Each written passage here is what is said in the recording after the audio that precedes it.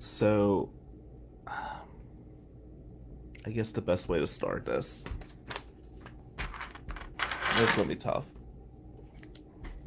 It's one of my first cases in Detroit.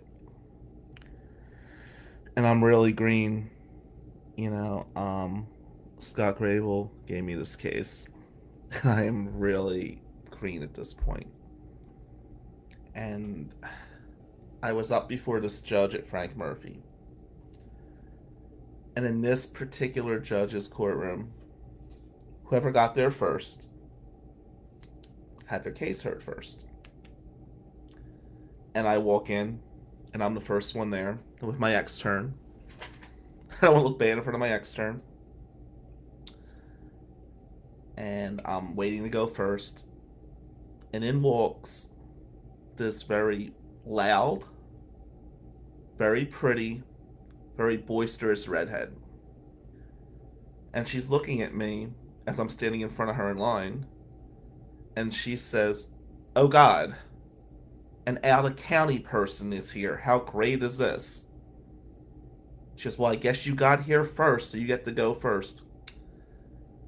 And I said to her, "Do you want to go ahead of me?" She goes, "Yeah, I do." And she throws her long red hair basically in my face and jumps in front of me in line. And, okay. So here she is. She goes first, and I knew who she was because she has this reputation, right? I heard so many good things about her, and she's arguing like hell, and she's pounding her fist down, she's screaming, and she's pointing. And then it was my turn to go, and I'm like, Jesus Christ, I gotta follow this. But okay.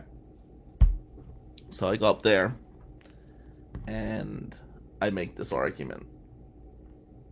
And my case gets dismissed. And I walk outside, and my extern and my client, we're all hugging each other, taking Facebook selfies, and high-fiving, and all that happy horse. And out comes this redhead. I said, "Oh, hey, you did great in there." She goes, "Okay, let me tell you something, Buttercup." And she does this thing, like she's winding up her finger and points it at me. "I want to tell you all the things you did wrong in there." And she's critiquing the hell out of me. Like, took the air out of my balloon on this big win. And, she goes, "Where are you from?" I said, "New Jersey." She goes, "Oh, so you're from New Jersey. That's a long trip for today." I said, "Well, no." She goes, "I didn't ask for your life story. I asked where you were from. I could tell by your accent you weren't from around here." I'm like, Jesus Christ. So, "Well, I'm from Ann Arbor." She goes, "Well, I knew you weren't local." She goes, "All in all, nice job today." She flicks her hair and she leaves. I'm like, Jesus, that was weird. So I'm driving back to Ann Arbor, and I'm thinking about all the things that this more seasoned lawyer told me I did wrong. That night, I go on Facebook, I got a friend request from her. And she goes, "Hey, nice job today." And I'm like, "You beat the hell out of me." And she was like, "What are you talking about?" And that is how I became friends with Danielle Carteret. um, this will be tough. Because I learned this week that Danielle was really sick. It's tough talking about it. And what really pisses me off is I didn't know she was sick. Danielle Carteret and I guess we were like brother and sister. That's the best way of putting it. Because when I'm reviewing these text messages, when I'm thinking about this live this morning, um, I'm looking at the poking and the jabbing and so many funny things she said.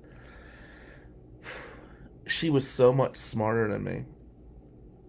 She was such a better criminal defense lawyer. If you looked up criminal defense attorney in the dictionary, there should be a picture of Danielle Carteret. She was fierce. She was special. Such a fighter. Always put her clients first. It wasn't a 9 to 5 job for Danielle. Um, It was more than that to her. It was her passion. And going over some texts today from her and looking over some emails and DMs, and she was funny. She was tough to deal with at times. Really tough to deal with. But she had a way of making you laugh. As I'm looking over the Facebook messages today between Danny and I wonder, like, was I her friend or her punching bag? Because she had a way of ripping into you, unlike nobody else. We used to have these situations where we would argue with each other, and while we were arguing, we would stop talking for a few weeks. And then we would text and be right back like nothing ever happened. There was something special about that. I'm just going to tell a few stories about that. And for those of you that know Danielle, you'll relate to this. For those that you don't know Danielle, it will probably make you think about people close in your world. During the Bobby Reyes case, Danny hit me up a lot. She was really very supportive.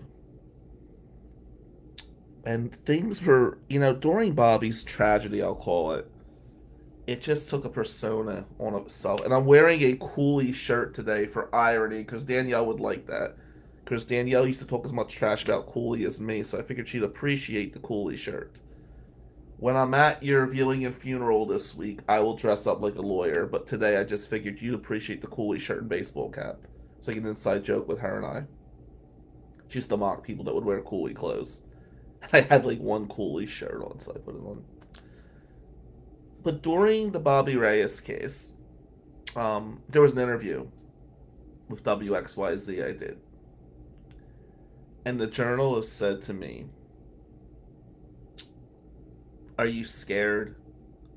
Because U of M has all these lawyers and resources. Are you scared to go against the University of Michigan?" And I said to, I think it was Jessica Kilpack or whatever, I said to the journalist, "Well, no. I grew up in the ghetto of Atlantic City and I'm a criminal defense lawyer, so I'm not scared of U of M." And Danielle, that just warmed her heart so much. And she was, how Danielle would communicate with you is she would send these memes. And she would send memes like people like flexing their muscles and this and that. And her meme game was unmatched.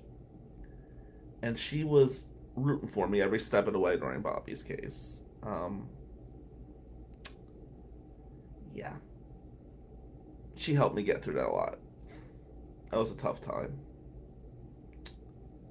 We would just talk about work all the time, and she had a way of understanding the criminal justice system, unlike anybody I ever met.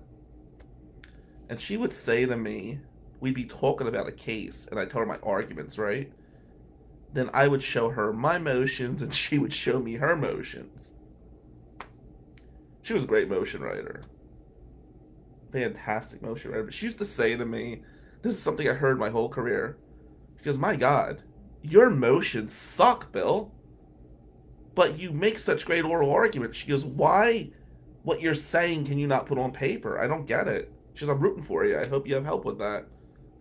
And, while she was like kicking me at that point, if you know Danny, that really was a great compliment.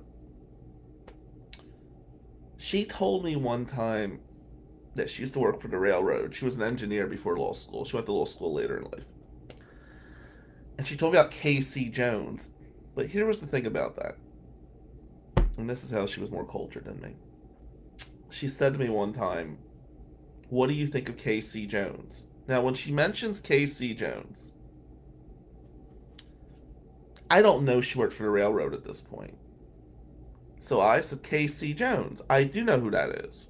And she goes, "Really? You do?" I'm like, "Yeah." He's an amazing basketball player and coach. He coached the Celtics in the 80s. He won 3 championships the Bird era. She goes, "Are you stupid?" She goes, "Casey Jones from the railroad." Then she explained to me how she was this railroad person, all this other stuff. So we had this stupid debate going around about who really caused this major crash back in the day. And even though it was Danielle's topic, she got tired of talking about it with me. And she's like, "You know what? We're changing the topic." And when Danielle used to say we're changing the topic was changed. She would control the conversation. we did a podcast together a while back. And the only thing I could think of is, if you ever watch Curb Your Enthusiasm, there's this one episode where Larry, David, and George are going to work on a project together. And they're arguing about who has to come to whose office. So Danielle and I were doing this podcast for a few weeks with Nate Frazier, and it was going pretty well. We'd go back and forth. Danielle became the center of attention. People start realizing real quick that she's smart. Smarter than me. And she says to me one day, "Hey, why do I always have to drive to Ann Arbor? You should be coming to my office to do this podcast." And I said to her, "Well, it is my show, so you should come to Ann Arbor. I should have to drive to you." And we got into this whole spat about it. We didn't do the podcast anymore. And that was the end of that. And I figured it didn't mean much to her, and that was that. I went on and did my lives and podcasts, and she's doing her thing in Detroit.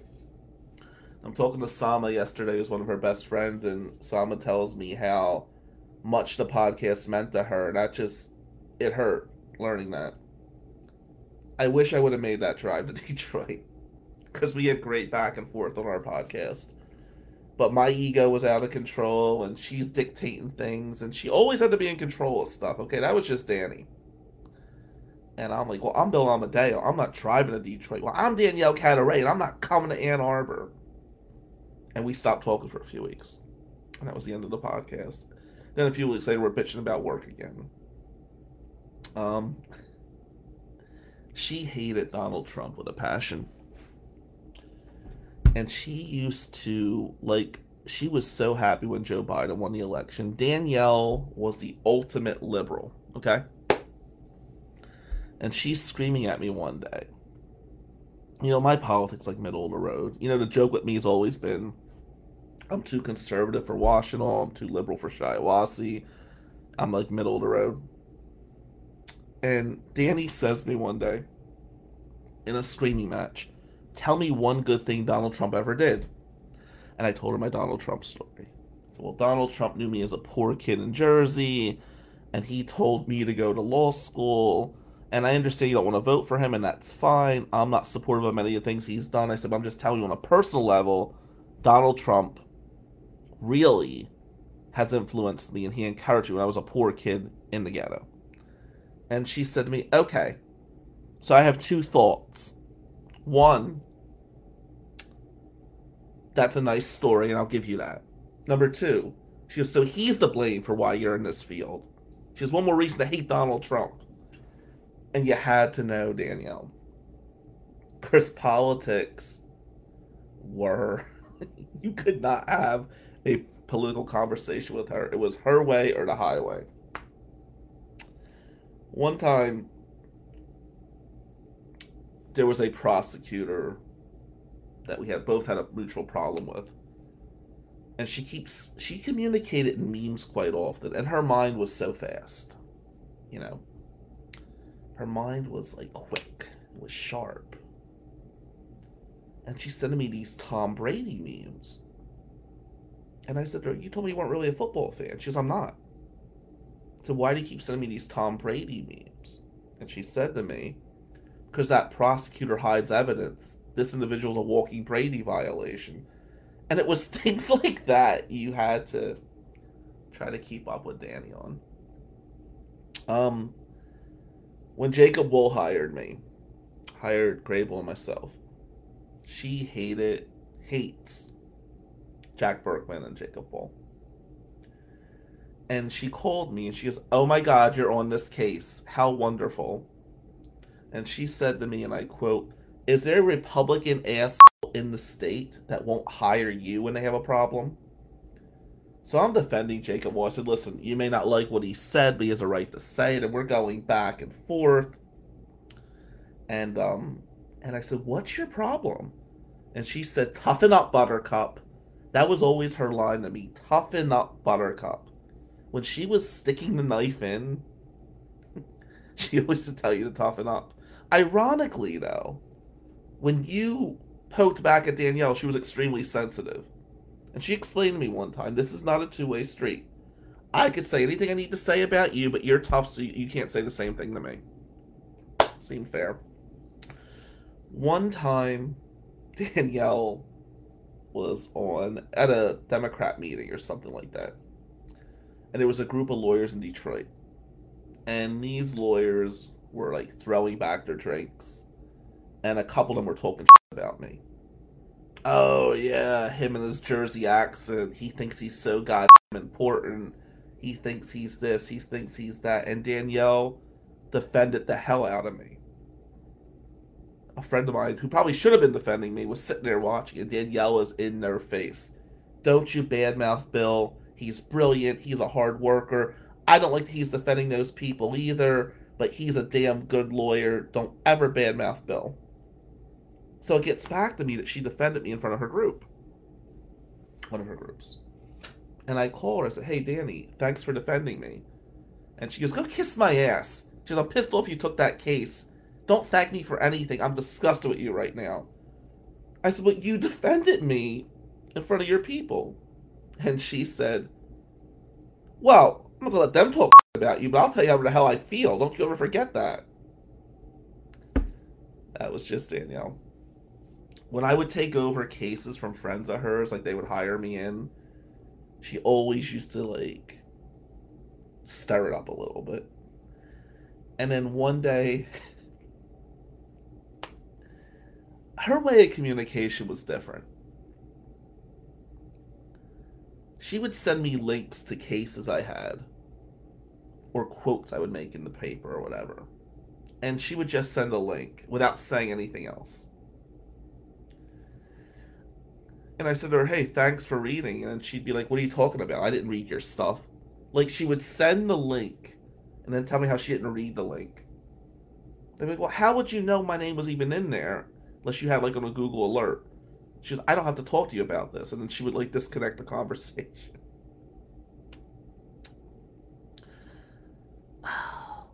One of my favorite stories about Danielle was she was out of county one day. She was in one of my counties because she was a Detroit girl through and through. And there was this girl that comes up to me in court. And Danielle, she navigates towards me because she wasn't in her comfort zone. She was in one of my comfort zones. And I'm telling other people, oh, here comes Danielle Cataray. She is a badass. Let me tell you about Danny. And she appreciates the compliments. But this girl comes up to me, and Danielle could not help herself. Like, she would make fun of people either very over the top or in such a brilliant manner they didn't pick up on it. And this girl comes up to me in court. She goes, oh my God, B! And she's all excited. I asked what she was doing there. She goes, oh, my boyfriend was charged with, like, attempted murder, and he didn't want you on his case because I always brag about you at home because you protected my brother. So, oh, and Danielle looks at this girl and she goes, your boyfriend sounds like a very intelligent individual. She then told me, I find it fascinating that every pretty girl that failed out of high school 10 years ago seems to be in love with you and thinks you're the greatest thing since sliced bread. And she went on to tell me how my wife seems very intelligent and she's not sure how I fooled Kara into marrying me. And I said, hey, are you saying I'm dumb? And she goes, oh my God, no, B. I would never do that, B. She couldn't stand people calling me B. And then she goes, okay, Bill, you're not dumb. Are you happy? One time she called me about the Action Park, I guess on Netflix or something. An Action Park is in New Jersey. And she was pissed about this one case I was on. And apparently at Action Park, which we all went to as kids, but it was a pretty dangerous park. And all these rides were breaking and people were hitting their heads and stuff like that. She goes, hey, I was watching an Action Park documentary, and knowing that you're from New Jersey, it makes sense now. You went on a lot of those rides as a child, didn't you?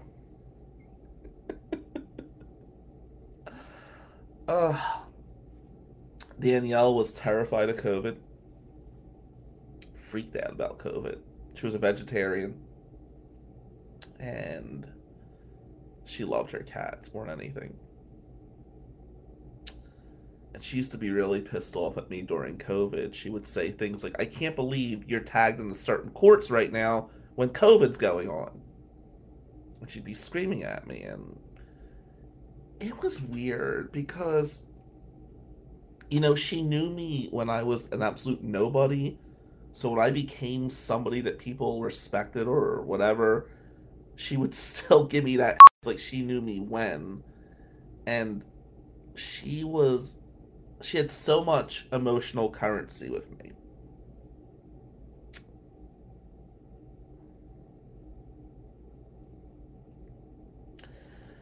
When Kathy Murphy posted in the Frank Murphy web page, or a Facebook page, I should say. Sorry, I'm not gonna be good right now.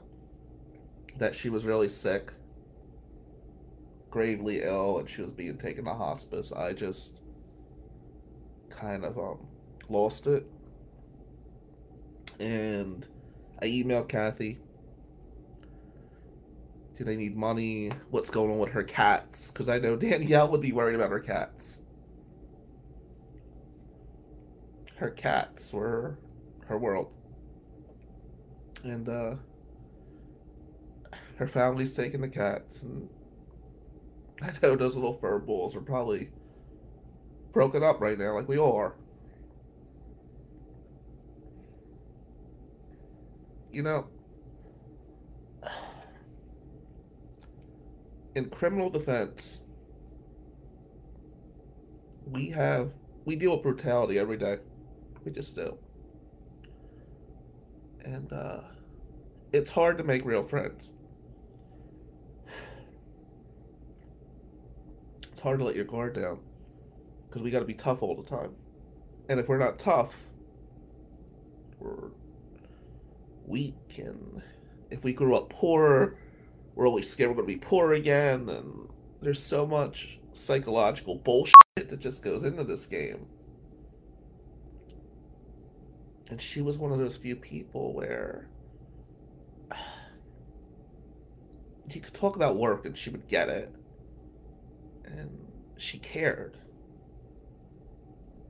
She just did.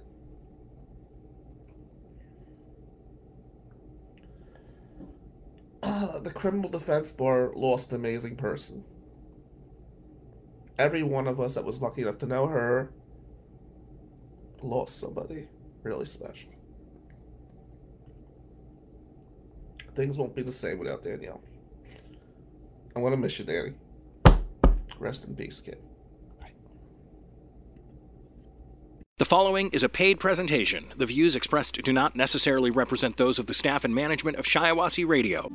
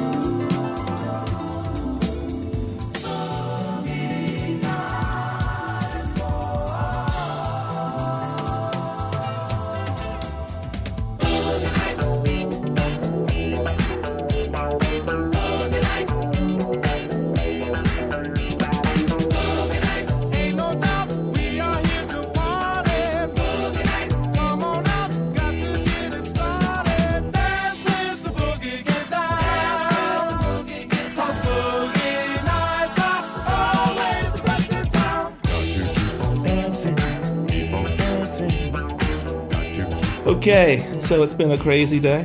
It's been a great day professionally. Thank you for some of the questions that came in. I'll address that. But this is exhaustion 1.0. Like if this was a college class, this would be the exhaustion part. I am so tired, guys. But I know Josh Strickland will kick my ass if I don't get some content done. And the Boogie Nights thing became this big controversy. Sarah May, whoever that is, talked a lot of shit about Boogie Nights, and I've kind of made an issue to, defend Boogie Nights. And tonight we're going to prosecute Boogie Nights based on the crimes that are present within the movie. Let me first thank Mike Pocotny for that awesome Alan Trammell jersey. Don't know if you heard it the first time before we had to redo this thing, but that is one of the coolest gifts I've ever gotten. It's hanging in the office right now. Everybody's admiring that. That is one awesome jersey. Aaron Ibarra is laughing already. I didn't even say anything funny yet. Jeez. Aaron, you wait. You wait, because we're going to dig in on this Boogie Night horror tonight. This is your cell. This is your bunk. This is the Jail Visit on Shiawassee Radio, live from the Cofield Oil and Propane Studios. Here's attorney Bill Amadeo. Okay, I am Bill Amadeo from McManus and Amadeo and Grable and Associates, and tonight we're going to talk about Boogie Nights. We're going to break it down piece by piece. Can you grab my glasses in the other room? I'm sorry. The live boy is going to grab my glasses because I want to look more intellectual. And I can't do that without the glasses. I mean, I look like a failed baseball player. Thanks. Good looking out. All right. Now we look intelligent. Phew. I was worried there for a minute. He was going, what am I going to do without the glasses? I mean, seriously. Just have my baseball cap and hoodie on? My God. Anyway, sorry. So, exhaustion has completely kicked in. Even though it was an awesome day in court, I have no energy left. As I said earlier, if I don't do some live content, Josh Strickland may kick me off Shiawassee Radio and maybe kick my ass. So Josh, I am totally working right now. And I'm trying to do something different. And we don't know how this is going to go. Because we're not doing like a play-along thing. But I'm going to break down some parts of Boogie Nights. And if I was the prosecutor, I'm going to tell you how I would prosecute the individuals in this movie. We're going to break it down like scene by scene as much as I can, as much as the energy will kick in. And we'll take it from there. So Boogie Nights, despite what Sarah May says, is one of the greatest films in the history of cinema. It's about the porn industry in the late 70s and early 80s. That's a horrible segue, isn't it? It's not a porn movie. Okay, I guess it's kind of close. But it's not actually a porn movie. It's actually kind of like a documentary about what happened in the porn industry in the 70s and 80s with Dirk Diggler, Eddie Adams, Brock Landers. That's all the same person, by the way. We'll get to him. Aaron Ibarra just did the whole hand in the mouth thing. Aaron, stop. I'm trying to concentrate here. This is serious stuff. We're talking Boogie Nights. My God, lack of professionalism sometimes. Jesus. So, we're going to start with the opening scene. In the opening scene, Jack and Amber walk into Maurice's club. And Jack just had this big premiere, right? And Maurice is the owner of the club. And Maurice desperately wants to be a porn actor. Like, this is his dream, right? So he sees Jack, he screams, Jackie Jack, Jackie Jack, Jackie Jack. He's all excited.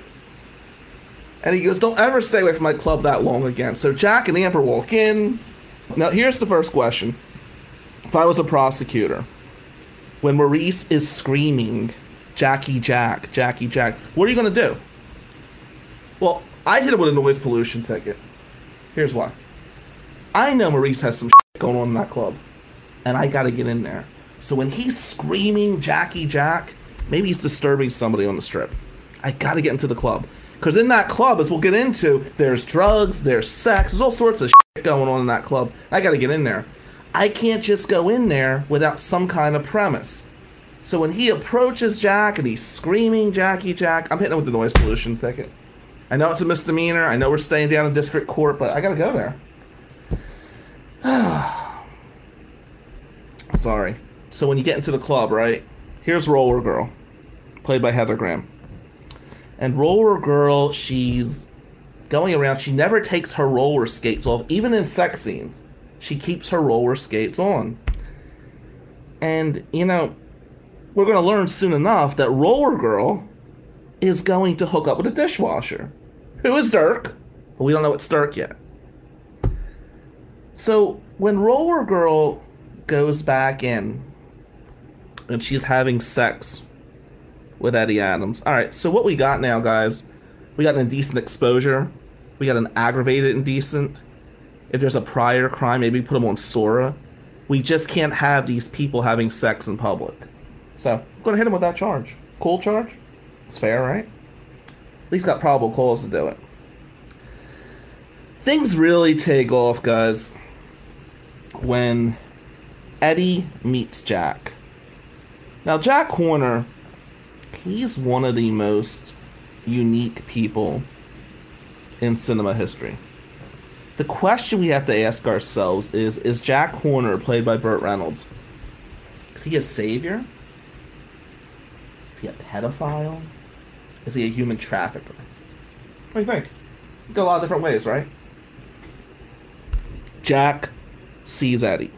They make eye contact. So Jack goes to the back where Eddie's washing dishes. And he introduces himself. And Eddie says, yes, they are going to put this on the radio.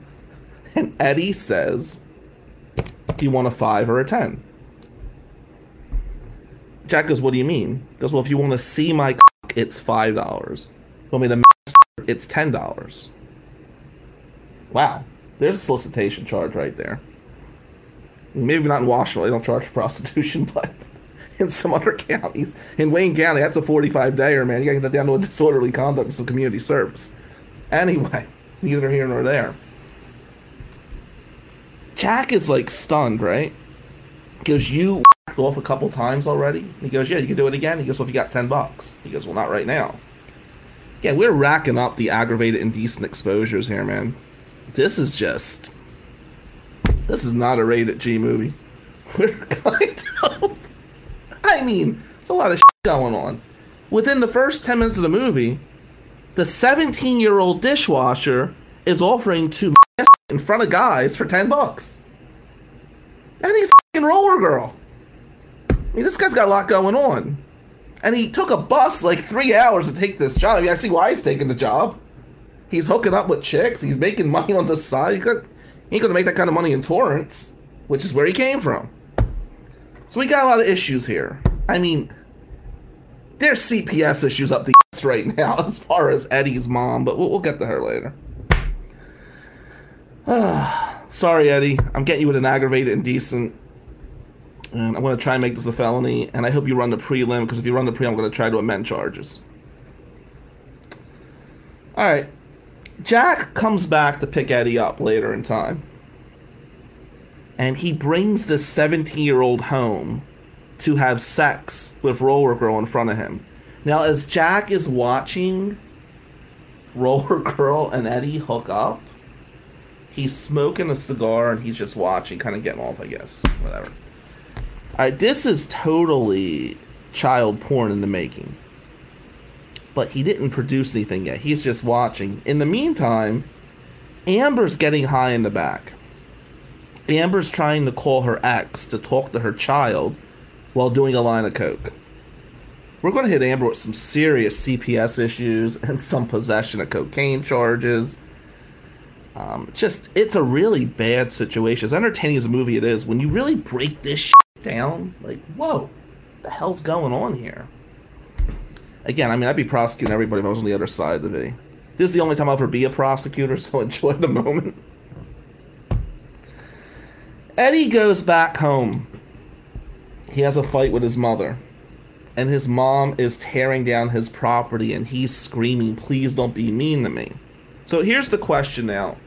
When Mrs. Adams tears down Eddie's posters and stuff, are they her property? Or are they the property of Eddie? I think it's an MDOP. We got destruction of property if and only if the property actually belonged to Eddie. If it was the mother's property in the state of Michigan, I would invoke the legal impossibility argument to show that you cannot be charged with destroying your own property. Sadly, we're not really sure who purchased that property, so we may not be able to authorize charges on this one.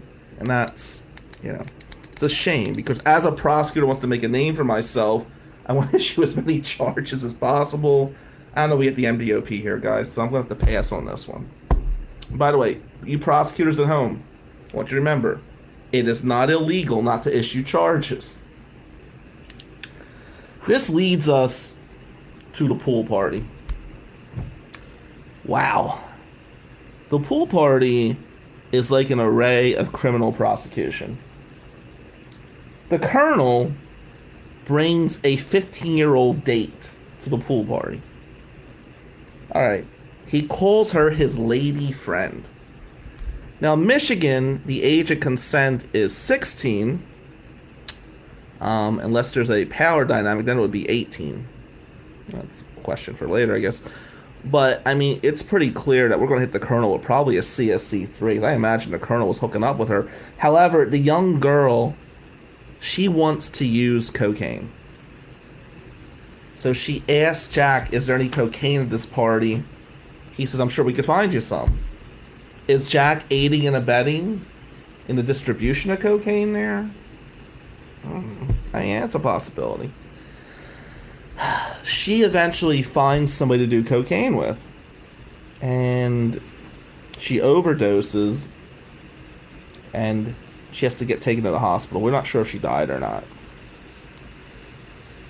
Now, the guy that gave the cocaine to her, he's crying, saying this is twice in 2 days a girl overdosed on me. Now, I'm thinking felony murder. If you gave somebody drugs and they died, I'm going after you for felony murder, which would be the equivalent of first-degree murder. Even though there's no intent, I mean, felony murder is going to be a problem for this guy if the girls died. The colonel, being the advocate for advice that he is, he says to the guy, maybe you need to get some better shit. He doesn't say, hey, this poor 15-year-old girl who I'm dating is dying. He's advising the porn actor to get better shit. So you can tell there's a disconnect here. Perhaps that disconnect becomes even broader when the colonel gets introduced to Eddie. Jack brings Eddie up to the colonel, and the colonel says, I hear you got a giant. And Eddie's just laughing. And he goes, can I see it? And Eddie goes, are you serious? And the colonel goes, please. So here's Eddie. He takes his pants off, and he's showing his penis to the colonel. Again! Indecent exposure all day long. What the hell are we doing, guys? It's really weird. I don't know. Amber's son is calling for Amber at the party. Maurice and Buck are trying to find her. They can't find her. I mean, Amber's got more CPS issues, like, racking up here. I mean, let me tell you. I know some DHHS workers, man, they be filing petitions all day long right now, so. Amber waves. It's not a good look, Am. You can't be using cocaine and making porn films while your children are looking for you. It's just not a good look. But we transition to the first porn shoot. Now you gotta remember something. Eddie is 17 years old. And they're having sex on the screen. And they're going to produce this film. We got some 20-year felonies going on here. This is distribution of child porn. 16 is the age of consent. It was the 5 or 10 discussion that came up, which was an aggravated indecent, by the way. We can't have that. I don't care how bad Dirk needs that $10. He cannot be doing that shit. Just can't. You know? Well, man, can't be off in front of people for $10. That's just messed up. My God. Then he becomes his porn star. And if you ask me, Jack and the Colonel, there's a conspiracy here for child porn. I mean, my God. We all know. And when Robert Hino Joza was a prosecutor in Shiawassee, he'd be getting conspiracies for everything. Nobody challenged that. It was weird. But anyway. I mean, I'm hitting it with a conspiracy. I know if Robert was the prosecutor, we'd go for conspiracies. You can't produce that. While the porn scenes are going on, while Eddie's becoming this big star, you see Scotty J just sitting in the back, like having this arousal going on, and it's kind of a weird scene, but you know, they're slapping each other 5. We're seeing the porn awards come up, the 2nd annual, and Kirk wins best. And the Colonel says that, and Kirk gives this moving speech, like he's saying, our movie's not just about sex, it's about relationships and putting people together. And that was emotional. You know, I mean, you see that the man was completely passionate about his craft. He's going to be 18 soon. We're not going to have any more child porn issues. Let's be clear. Things really take a turn in the film New Year's Eve, 1979. So New Year's Eve, 1979, Floyd Gondoli walks in. Floyd Gondoli walks in with 4 teenagers. Says, meet boys, meet girls, and he's hooked up with the Colonel. Floyd is in the porn industry himself. So now they're going to talk about mass production. What Floyd wants to do is start putting porn on tape. He was like an entrepreneur. And Jack's against this because Jack is like this big purist of film. So, Floyd and Jack are arguing. This is clearly a conspiracy to distribute child porn. There's this one scene where it kind of breaks the tension a little bit. Floyd and Jack are arguing, right? And Floyd says to Jack, I'm a simple man. I like lollipops in my mouth and butter in my ass. And the Colonel's laughing. I gotta admit, at this point, I'm a little uncomfortable. The whole butter in the ass thing, what the f*** was that? Butter in the ass? Not a crime, but that should be. That's just, I don't know. Sometimes I realize that I may be the normal one in situations, and this is one of those scenes like, holy shit. My dysfunction might not be that bad. Jack leaves. Dirk is doing cocaine for the first time. This is going to lead down a real path. Obviously, Amber gives him the coke. We're probably going to get 2 possession charges out of this. Maybe a use. I don't really see distribution for that little bit of cocaine, but we got a little bit of coke going on here. That's when Scotty J tries to kiss Dirk when he shows him his new car. Looks like we got a misdemeanor assault going there.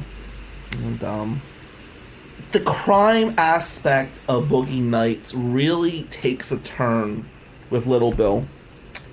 Little Bill, played by William Macy. Dude, this guy had a bad New Year's, alright? Now, Little Bill's wife was a porn actress. And she had been cheating on him. And he used to catch her cheating all the time. He'd walk in, she'd tell him to go in the living room while she's hooking up with some guy. Okay.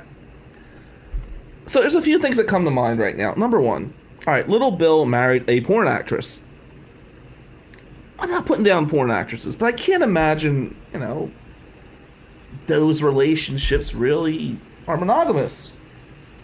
They f*** people for a living, right? Okay. Little Bill has had his fill. He sees his wife in one of the bedrooms f***ing this guy. He goes out to the car. He puts his glass of champagne on top of the vehicle. He unlocks the car. He pulls out a gun. He loads it. Walks back into the house. He kills the wife, kills her lover, and eventually kills himself. Now, if he didn't kill himself, what we have here is definitely 2 counts of first-degree murder. The question becomes is, can we hit this guy with an involuntary manslaughter charge? I mean, I would argue involuntary manslaughter, heat of passion. That'd be my argument in this situation. I'm sure the prosecutors out there would disagree with that. There's a competency that has to be ordered here. This guy's not right in the head. I mean, and here's the thing about Little Bill. Alright, and I like Little Bill. I feel bad for the guy. Alright, I get it. His wife's fucking some loser in the bedroom. But dude, you're in the porn industry. There's got to be other actresses you could have hooked up with. Could have played the sympathy card. This poor guy had one of the worst New Year's you could possibly have. And this is a transition into the 80s. Todd Parker comes in. Todd Parker is going to be a pivotal character moving forward. And the 80s, we're going to see a downward spiral for many of the characters. And we turn to the early 80s, and Brock Landers is starring in a movie called Oral Magistry 3. In Oral Magistry 3, which is a porn film, he commits assault on a woman he's hooking up with on camera. I don't know if we have a domestic violence going on there. I don't know if it's actually a dating relationship. It's definitely an assault. At least misdemeanor assault and battery. You know, and I know people like Oral Magistry 3. I read on Google that Oral Magistry 2 was the best of the series. It's been a long day. But, yeah, so Kirk is beating a woman on the screen. That's messed up. We're going to hit him. Going to try and hit him with a felony. You know, definitely. He's going to argue legal impossibility because it's a film. It's a film within a film. I'm charging the guy. You know what? Jesus. You know, Sammy Hood, I know Boogie Nights sounds whacked, but have you ever watched the film? Here come the Boogie Night haters. Was waiting for this. I am so sick of people putting Boogie Nights down. I will defend Boogie Nights, even though I'm prosecuting it right now. God, great film. Jack gets a call from the Colonel. And this is where things really take a horrible turn. The Colonel is locked up in jail. Turns out he was with a 15-year-old girl who was doing cocaine, and they found some child porn on him. They're going to get him for possession, aggravated indecent. They're going to get him for potentially felony murder if the poor kid died. Definitely a CSC3. And you know what, Sammy Hood? How dare you hate Boogie Nights? I can't believe these Boogie Nights haters are coming out. Where's Sarah May? And I know Sammy Hood, I don't know you, Sammy, but I'm sure you're a Shiawassee person. Did you people really not like Boogie Nights? I think it's as personal. That's right, Lindsay Fried. This is personal because you know I'm a fan of the film, and they're going to attack this classic piece of cinema. That's okay. I'm going to continue. You're not getting me off my game tonight. It's been a long day, but I will not stand for hating Boogie Nights. Dirk is racking up the cocaine charges, and this leads to a disastrous studio time when he's trying to sing You've Got the Touch. Just doesn't work. I mean, there's enough possession charges to get Dirk for a HAB 4. I mean, he's just got coke problems up all day, man. It's just not good.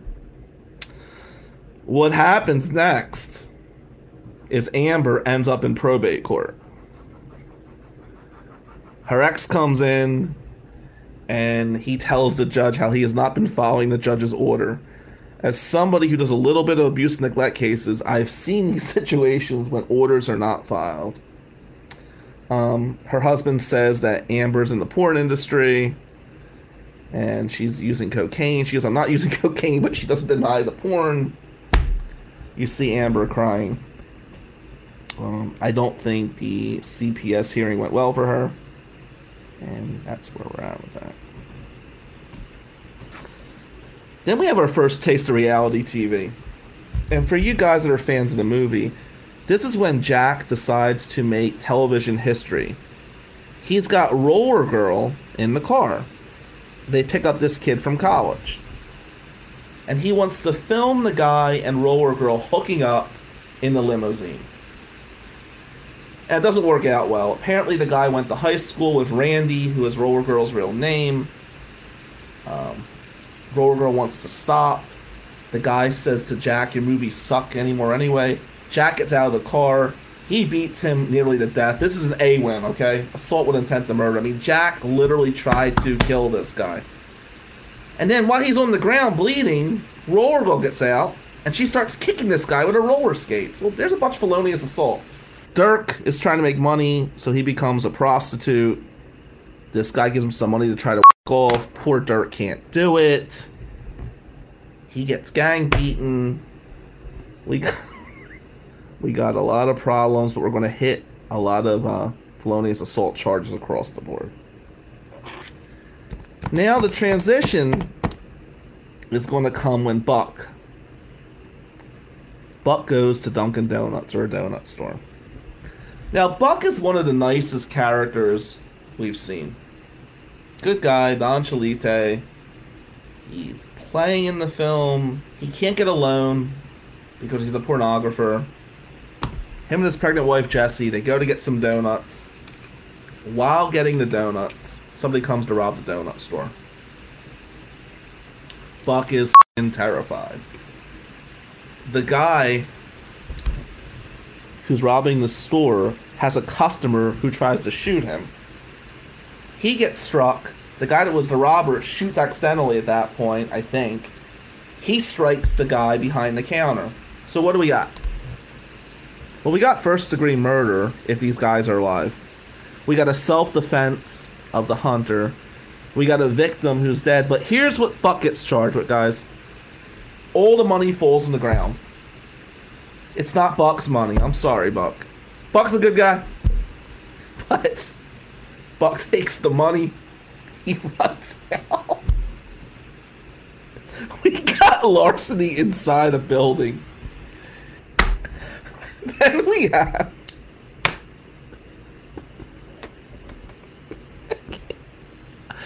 Oh my god. We got Rayhad Jackson. Rayhad Jackson is when Todd Parker and Dirk and Reed decide to rob this guy who's a big coke guy. Big coke person. They bring coke, but it's baking soda. It's not really cocaine. We're going to get them for attempted distribution, but we can't actually get them for distribution because of the defense of legal impossibility. Rayhad has this small Asian boy in there, and that's got to be child porn.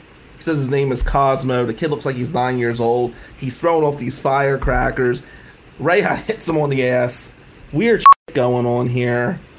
Todd decides to rob Rayhad, and, you know, as shootout occurs, Todd Parker ends up getting killed. Rayhad's going to use the castle doctrine for self-defense. Dirk gets shot at. You got the retreat doctrine going on, but yeah, there's some homicides going on here, and it's really sad. And Lindsay Fries is such a great movie. I know!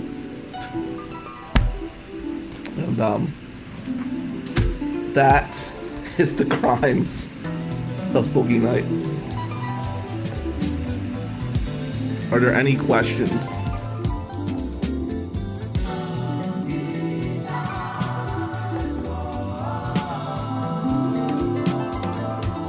The Jail Visit with attorney Bill Amadeo from McManus and Amadeo. Connect with McManus and Amadeo at McManusAmadeo.com or call 800-392-7311. This is The Jail Visit on Shiawassee Radio. The proceeding was a paid presentation by McManus and Amadeo PLLC. Listeners of this program should contact their attorney to obtain advice with respect to any particular legal matter. No listener should act or refrain from acting on the basis of information within this program without first seeking legal advice from counsel in the relevant jurisdiction. Only your individual attorney can provide assurances that the information and your interpretation of it is applicable or appropriate to your particular situation. Listening to this program using any associated website or related links or resources does not create an attorney-client relationship between the listener and host, contributors, or contributing law firms. All liability with respect to actions taken or not taken based on the contents of this program are hereby expressly disclaimed. You and your loved ones deserve a criminal defense firm that believes that your life and freedom are worth fighting for. Matt McManus, Bill Amadeo, and the McManus and Amadeo team of attorneys, investigators, and case managers will take the lead with a vast knowledge and legal experience across the state of Michigan to get the best possible result for you. Learn more at McManusAmadeo.com. Schedule a free consultation 24/7 by calling 800-392-7311.